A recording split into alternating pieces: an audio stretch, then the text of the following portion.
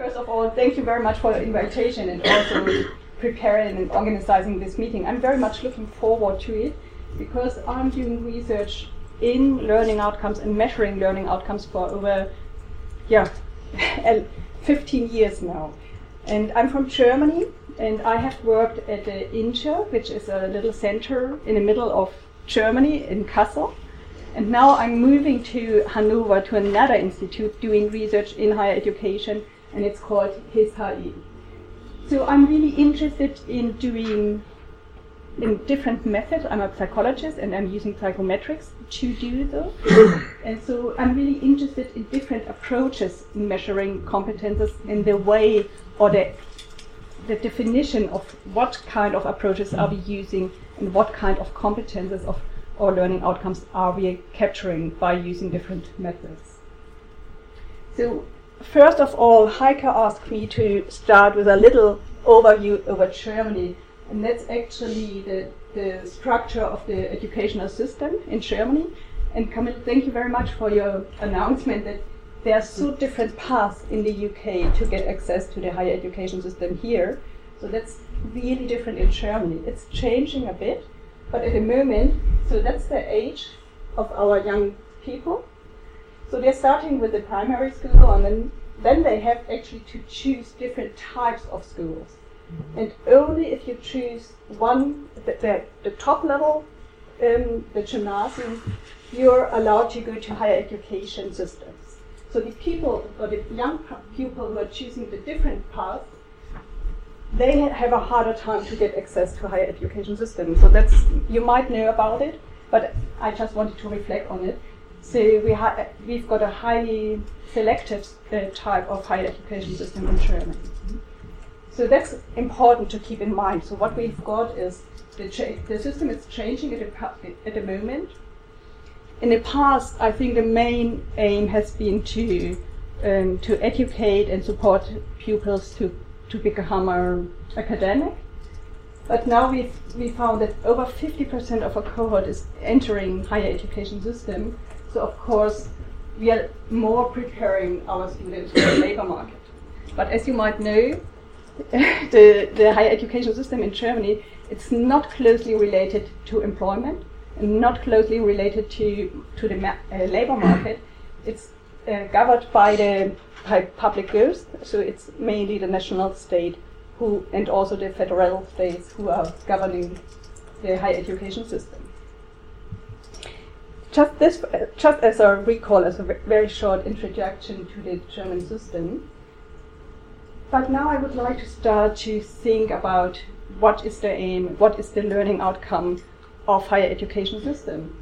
And in my opinion, it's very important to define and to think about what is the main idea going through a study program and what should we support. And I really like the definition of Master and Coatsworth because they are saying it is actually a pattern of effective adaptation to the environment.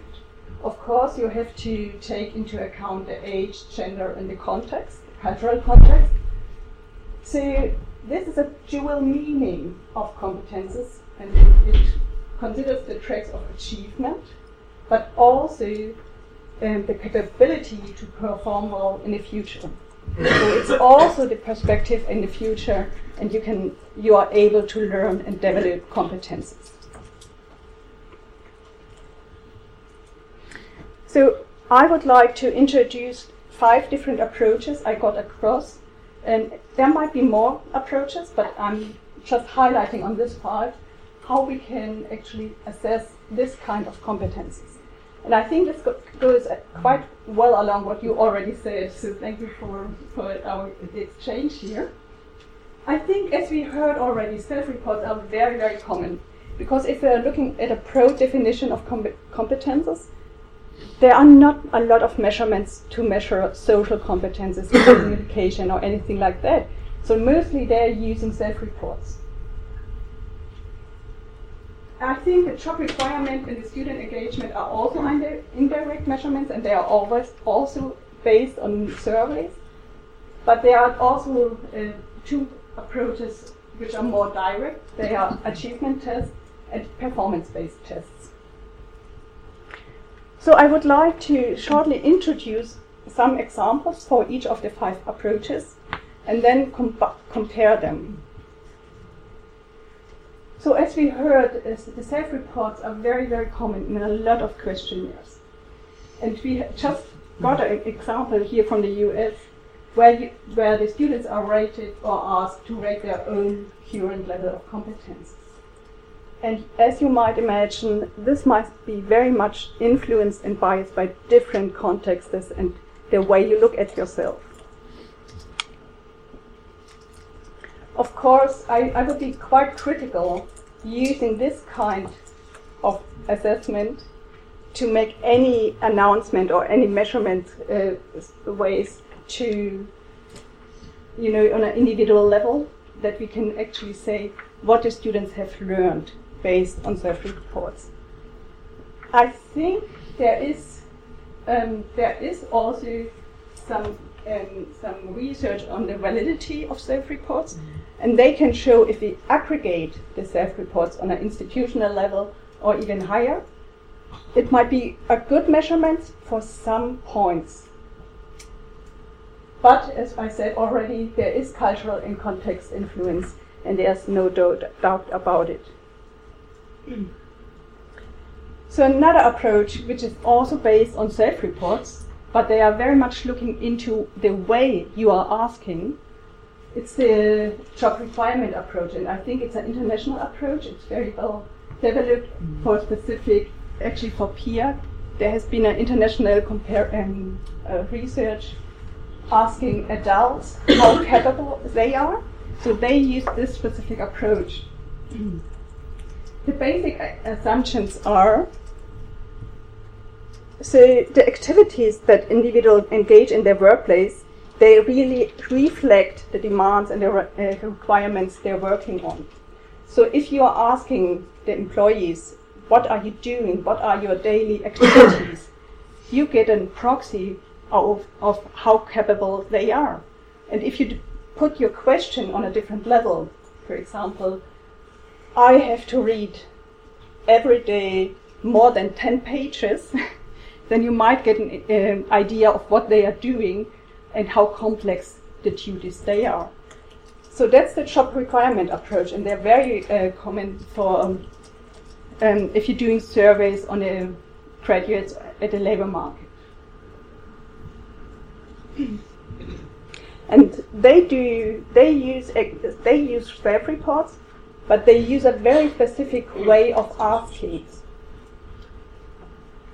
So I think we can use it as a proxy, but we should be very careful again to, if you're talking about the individual level, how capable one person is, I would be more cautious.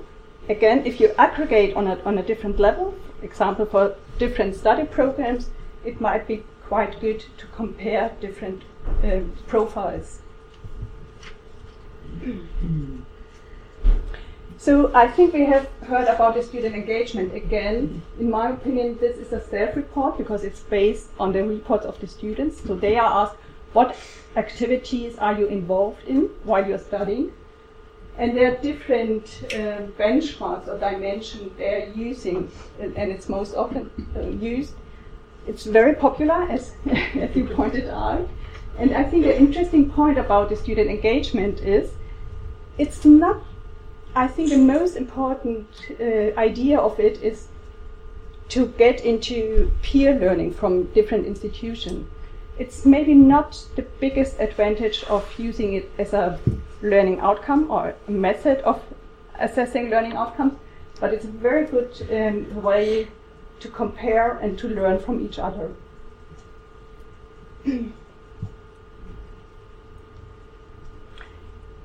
Again, I think the research which is going on, and we just heard about it, they try to connect with what their students report in the survey with a more objective way, what they can observe. And I think we need more theoretical and empirical driven research to make sure the announcement and the statements we are doing, it's really based on research so far. because when they're using GPA, there is some connection, but it's quite weak. So I think there is correlation, there is shared variances, but I think we should be very careful in overestimating the power of such kind of research. If we're changing and if we are leaving the approaches of surveys and questionnaires, and I think we just heard that it's getting more important to get more objective measurements, I think it's we have to make sure what kind of understanding we are having. We just heard, for example, Arhelo has used critical thinking, and this is actually based on an IQ test. So, keeping in mind the definition of competences, which is quite broad in my opinion, I think we have to be very careful while using this kind of assessment, because it's getting really close to intelligence.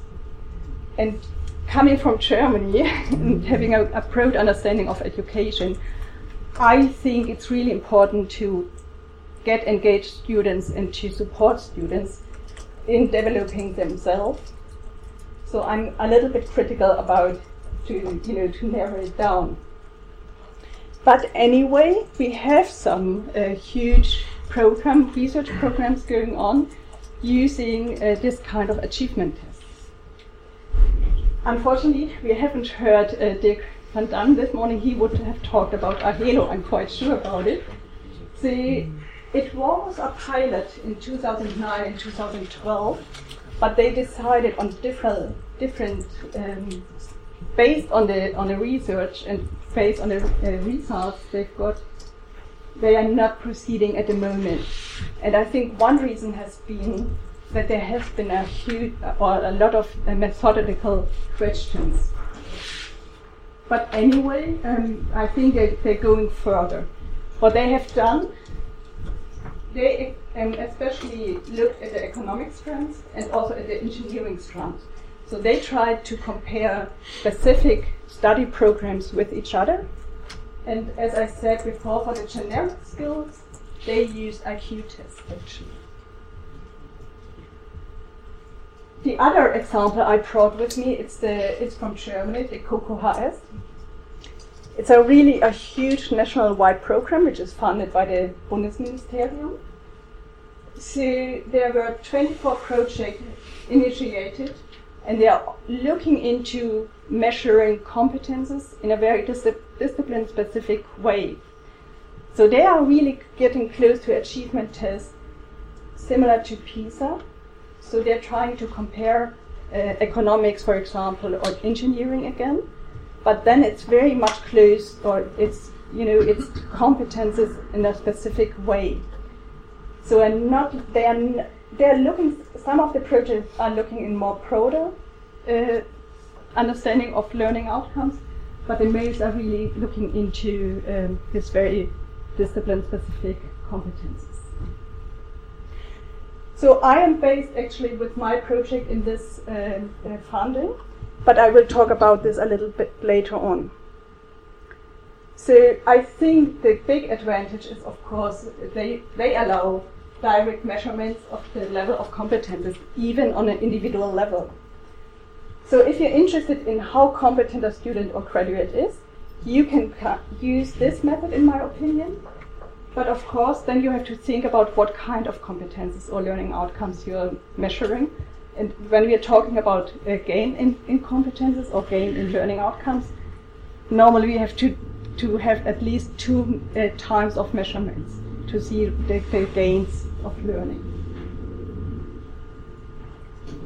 And I think Camille already pointed out that we have an issue here, that the students are not motivated at all to participate in this kind of research. So that's a big issue also in Arhelo.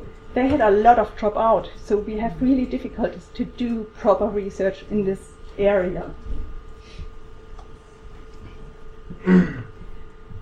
So going back to the definition of competences and trying to get a holistic picture of competences, and also not talking about only about cognition, but also talk about the behavior in complex situations, Blumeke, Gustafsson, and Sheppelson pointed out there are two paths or two polars of competences. So the one is the disposition, which is closely related to achievement tests. And the performance-based testing is more related to the behavior, to how someone is acting in a specific situation. So the research doing performance-based testing tries to put students or graduates in a specific situation and then tell them, just imagine this situation and please try to handle this situation. This can be based on computer, but mainly it's based in role plays, in simulated role plays. So that's actually what we have done in Kassel. So they put students in a specific scenario, and then they have to take different roles. And then you can observe how they communicate, how they get involved in team, how they present or something like that. And then you have a standardized observation form, and then you can rate them. Of course, it's quite complex. You need a lot of resources and a lot of power. But what we can say, the students are highly motivated to participate, which is quite different if you're using achievement tests. So far, I think the people who are, or the groups who are involved in that, they're quite optimistic, even if you need a lot of resources. So when I'm trying to bring these 5 different approaches together and compare them on different indicators, I would say if we are talking about what kind of competences are you measuring, what we can say that the self-reports mostly don't define the way of competences they are using. And this is quite good when you look at the job requirement or the student engagement, because they define what they are interested in, and then they operationalize their question. And the achievement tests and the role plays are also quite specific about the way or the approaches of competences they are measuring. I think if you're interested in added value, in the gains in learning outcomes, it's very hard to say anything about it if you're using self-reports. And of course it's very hard if you're using any surveys. But of course it is quantifiable if you're using more direct ways, more direct measurements. But doing research in it, you're talking always about resources, of course. And of course, the development and the applying, especially the applying, it's very economic to use any questionnaire. Then you can, just spread it out, students or graduates fill it out, and then you get it back. And this is different if you're using the direct measurements, because you have to put in a lot of effort for developing and also for making the data, using the data. But as I already said, I think it's important to take the students' motivation also into account, because we know that the students are willing mostly to fill out a questionnaire. We have some issues there because we have also dropout in surveys, but they're really low in using achievement tests because they are getting threatened. But what we can say, we have a high motivation by the role plays, and also talking about access to higher education in the different groups of students who get access to the higher education system. This might be connected to specific social groups of students. So I think it's also important not to threaten anyone, to get the whole picture. That's actually what I tried to say, and I also go with you completely. If you're interested in a whole picture, in a holistic picture of competences or learning outcomes, I would like to recommend that we need a combination of different approaches. And if you use one specific approach or assessment, make sure what you're measuring, what kind of competences are you measuring, and is the one you're interested in, because all the different ways capturing a specific picture of competencies. Okay, so thank you very much, and I'm very much looking forward for exchange and discussion. Thank you.